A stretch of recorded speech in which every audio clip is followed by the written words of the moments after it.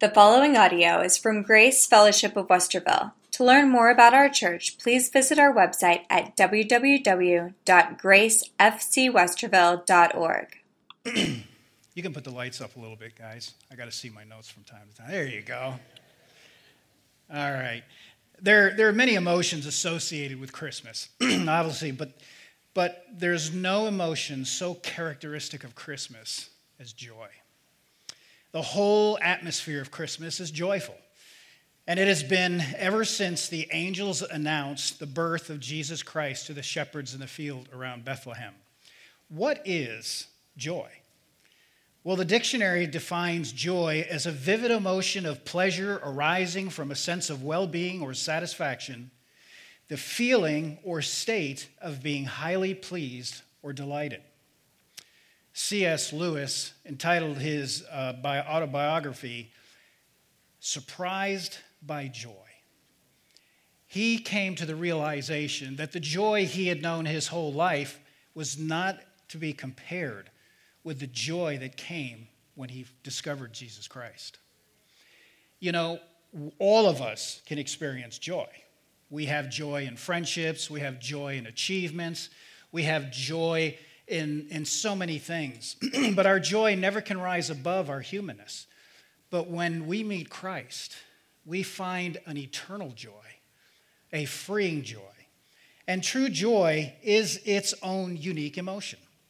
And the clear reason for this is that the true joy comes in the uniqueness of an altogether God. So what I want to do this morning is just spend a few minutes and look at the first Christmas. We find joy characterized in the lives of those who participated there. First of all, the angels. The best known statement of joy is the utterance of the angels to the shepherd in Luke 2, verse 10.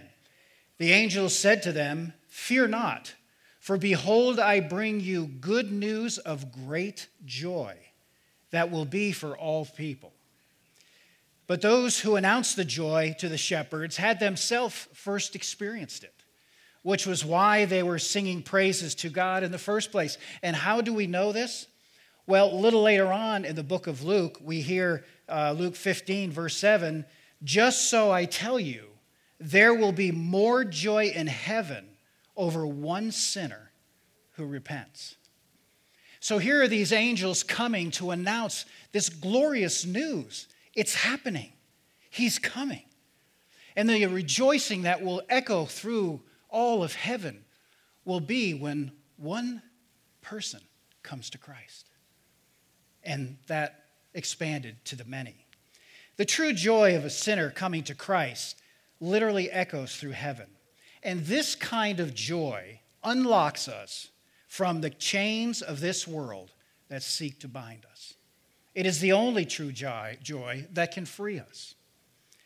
Secondly, the shepherds. If the rejoicing of the angels was heavenly joy, there was clearly an earthly joy to these humble servants.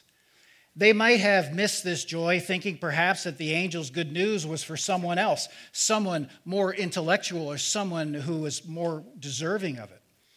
But they did not make that mistake. Instead of dismissing the message as intended for people other than themselves, they hurried to Bethlehem, saw the baby, and then returned to their sheep, glorifying and praising God for what they had seen and what they had been told.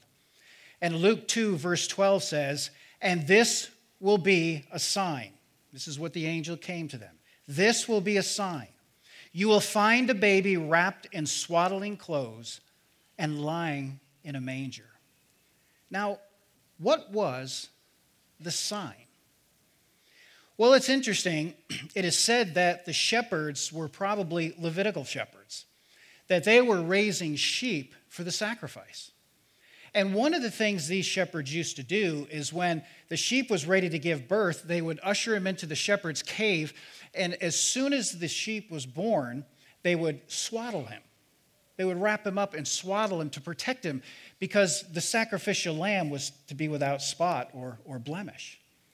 And so when the angel said to them, "This will be a sign," you will find the baby wrapped in swaddling clothes. I think they understood that the Savior was here, the true sacrifice. And so they get this revelation from the angel that they will find this baby, and their joy is just riveted to them. Perhaps the simple circumstance was also very critical to these shepherds and a major reason for their joy. I mean, if you think about it, if the Savior had been born in a palace, they probably would have been stopped at the door and not let in. Perhaps if they had gone to the inn, they would have been turned away like Mary and Joseph were. But he had been born where any person could come to him. However humble their circumstances or disadvantaged their life may be. That is still true today. And it is the reason for true joy, because Jesus Christ today is readily accessible to all of us. Consider Mary. Imagine the joy of Mary. Consider what the Bible says about childbirth. John 16:21, when a woman is giving birth, she has sorrow because her hour has come. But when she has delivered the baby, she no longer remembers the anguish for the joy that a human being has been born into that world. We certainly got to see that firsthand this week as our little grandson was born. You see the anguish and the pain and all that, but once you see him, the joy is just overwhelming. And if this is true of the birth of nearly every child, how much greater must the joy of Mary have been when she gave birth to the one she knew would be the Savior? Being a godly woman, the scripture says in Luke 2:19, but Mary treasured up all these things, pondering them in her heart. What an amazing thing for Mary to experience that kind of amazing joy. And what about Joseph? Joseph tends to be the forgotten person, doesn't he? Because all the attention is on the mother and the child. But Joseph must have been overcome with joy as well. His would have been an awesome joy because for one reason, you recall, he thought Mary had been unfaithful. He was going to put her away privately, divorce her, because they were betrothed to each other. So the amazing joy when he finds out that that's not the case at all, but not only that this was a special child. And so Matthew chapter 1, verses 20 and 21 says, but as he considered these things, behold, an angel of the Lord appeared to him in a dream, saying, Joseph, son of David, do not fear to take Mary as your wife, for that which is conceived in her is from the Holy Spirit. She will bear a son, and you shall call his name Jesus, for he will save his people from their sins. Amazing joy for Joseph. Now, this brings us to the next very important observation, and it is probably the single most important thing to you and I today, from our perspective. The verse says, fear not, for behold, I bring you good news of great joy that will be for all the people. Have you ever thought about that explicitly before? The joy the angel was announcing was not to be confined to a select few, the shepherds or Mary or Joseph or even the wise men. It was for all people. After the birth of the child, when his parents took him to Jerusalem to present him to the Lord, according to Exodus 13:2, aged old Simeon took the child. And in Luke 2, verse 32, we're told that he lifted it up, and he said, a light for revelation to the Gentiles and for the glory to your people Israel. This stands at the beginning of the story. And later on, at the end, we find the same emphasis being told. Jesus is speaking to the disciples, giving them a command for world evangelism. And in Matthew 28, verses 18 to 20, it says, and Jesus came and said to them, all authority in heaven and on earth has been given to me. Go therefore and make disciples of all nations, baptizing them in the name of the Father and of the Son and of the Holy Spirit, teaching them to observe all that I have commanded you. And behold, I am with you always to the end of the age. From the beginning to the end, it was recognized that the good news of great joy was not to be restricted to one people or to one race, but was for all nations. And for all of us here this morning, that message is for us. That glorious joy of Christmas that started so many years ago has been given to all of us if we would take it and embrace it. So this brings us to the obvious point then. Jesus is our joy. This point, which I've already mentioned several times, is the main point we need to understand on Christmas. It is true that the joy of Christmas is for everybody, for Jew and Gentile, high and low, educated, uneducated, sophisticated, and simple. But this does not mean that the joy of Christmas is everybody's, even less that it can be found in any other place. This joy is the joy of Christmas, and this means that it is bound to and is utterly inseparable from Jesus Christ. He is the only source of true joy. Joy has this similarity in both the Old and the New Testament. Psalm 35, verse 9 says, "Then my soul will rejoice in the Lord, exulting in his salvation." Psalm 43, 4, "Then I will go to the altar of God, to the God of my exceeding joy, and I will praise you with the lyre of, O God, my God." Philippians 3:1, "Finally, my brothers, rejoice in the Lord." And probably one of the greatest verses on joy, Romans 5:11, "More than that, we also rejoice in God through our Lord Jesus Christ, through whom we have now received reconciliation." The immense joy of Christmas is not just a cute story about wishing that things would be better, or that someone could take care of the problems. The true message of Christmas is that God so loved the world that he gave his only Son, that whosoever believeth in him should not perish, but have everlasting life.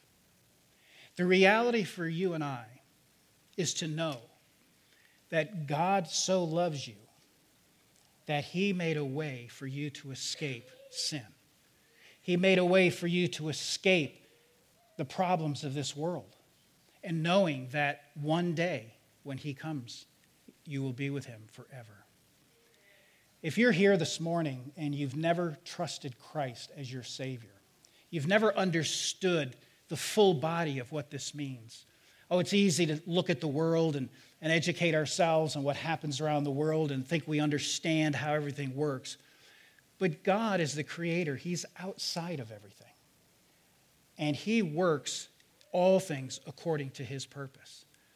And my prayer is that you would find that truth this Christmas, if you don't have it yet. But also for Christians, that we might be renewed in our strength, renewed in our understanding, renewed in our commitment to Christ to experience that great joy.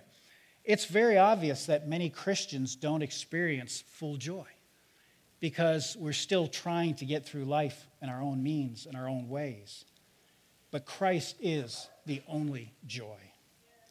Joy is focused in Jesus because he has achieved our salvation. Joy is intensified in Christ because he has accomplished what the Old Testament times was only anticipated. Do you have true joy this morning? I pray that this Christmas would not be just another Christmas of presents and lights and good food and everything else, but that it would be a Christmas of utter joy as you understand the reality of Christ in your own life. And how fitting it is to think about his birth and then celebrate his death, the reason he came.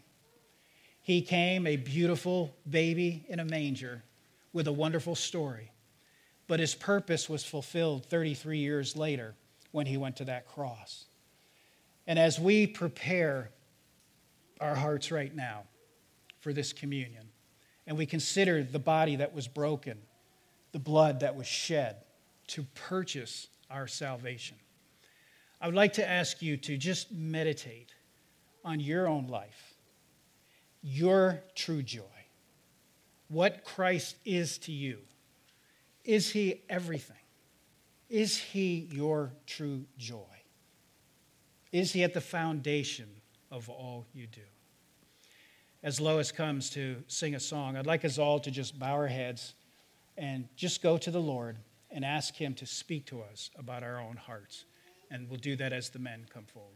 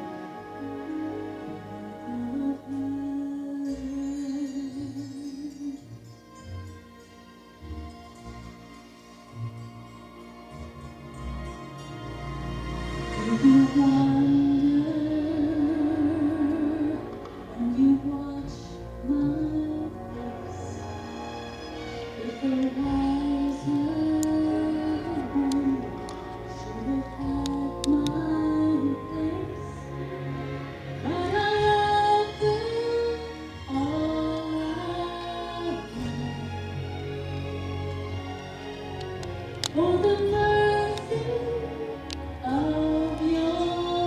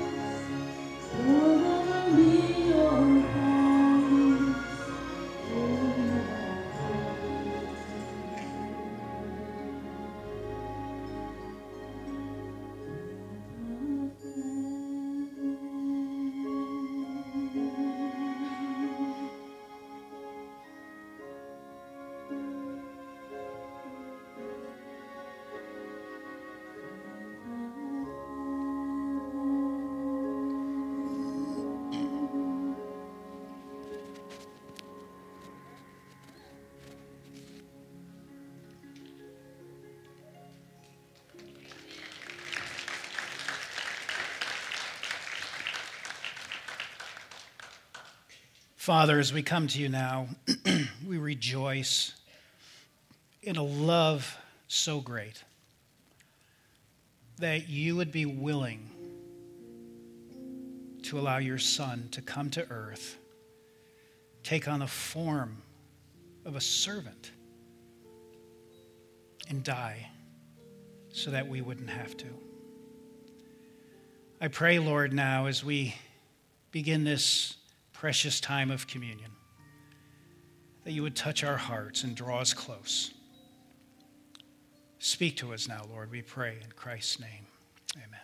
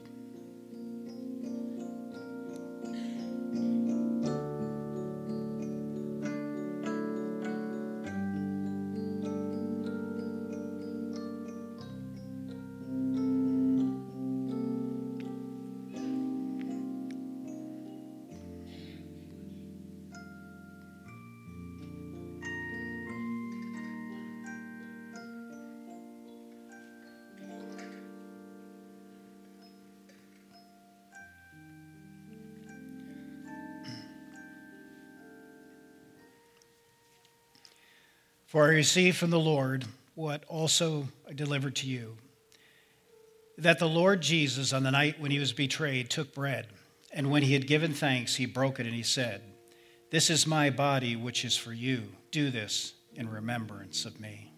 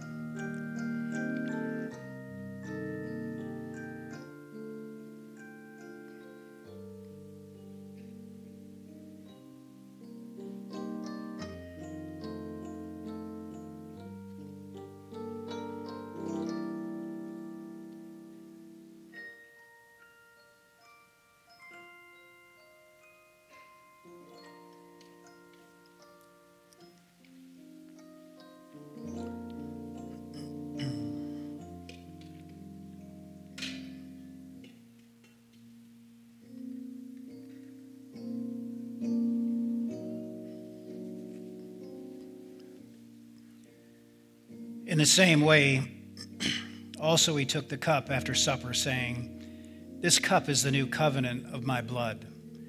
Do this as often as you drink it in remembrance of me. For as often as you eat this bread and drink this cup, you do proclaim the Lord's death till he comes." At this time, we will begin our candlelight portion. I'll have you just sit where you are, and we'll have the candles lit.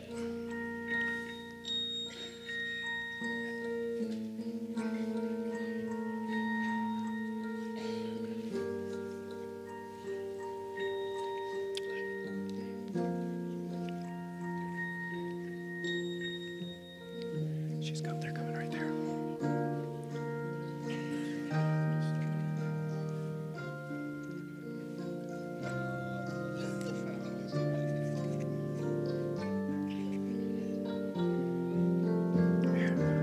Renee.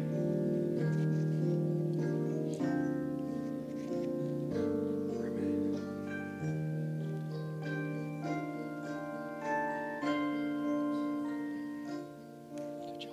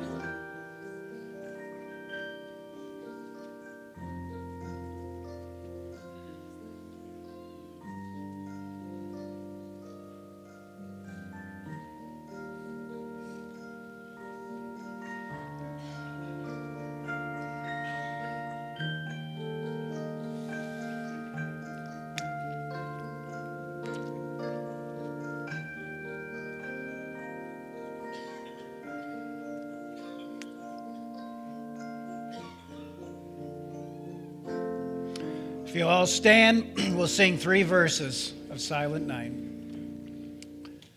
Silent night, holy night, all is calm, all is bright,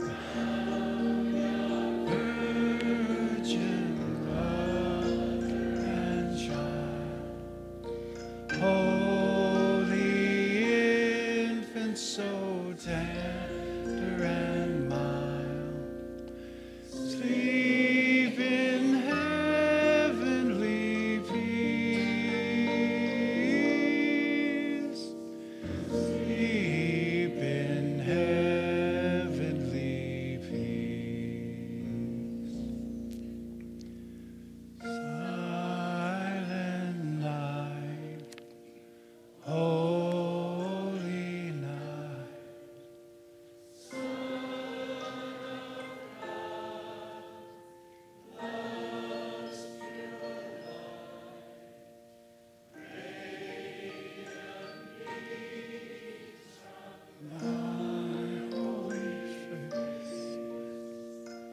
With the dawn of redeeming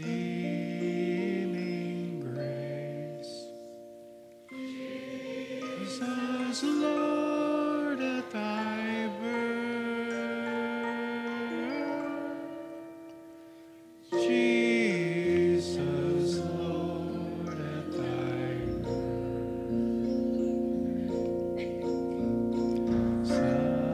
silent night, holy night, shepherds quake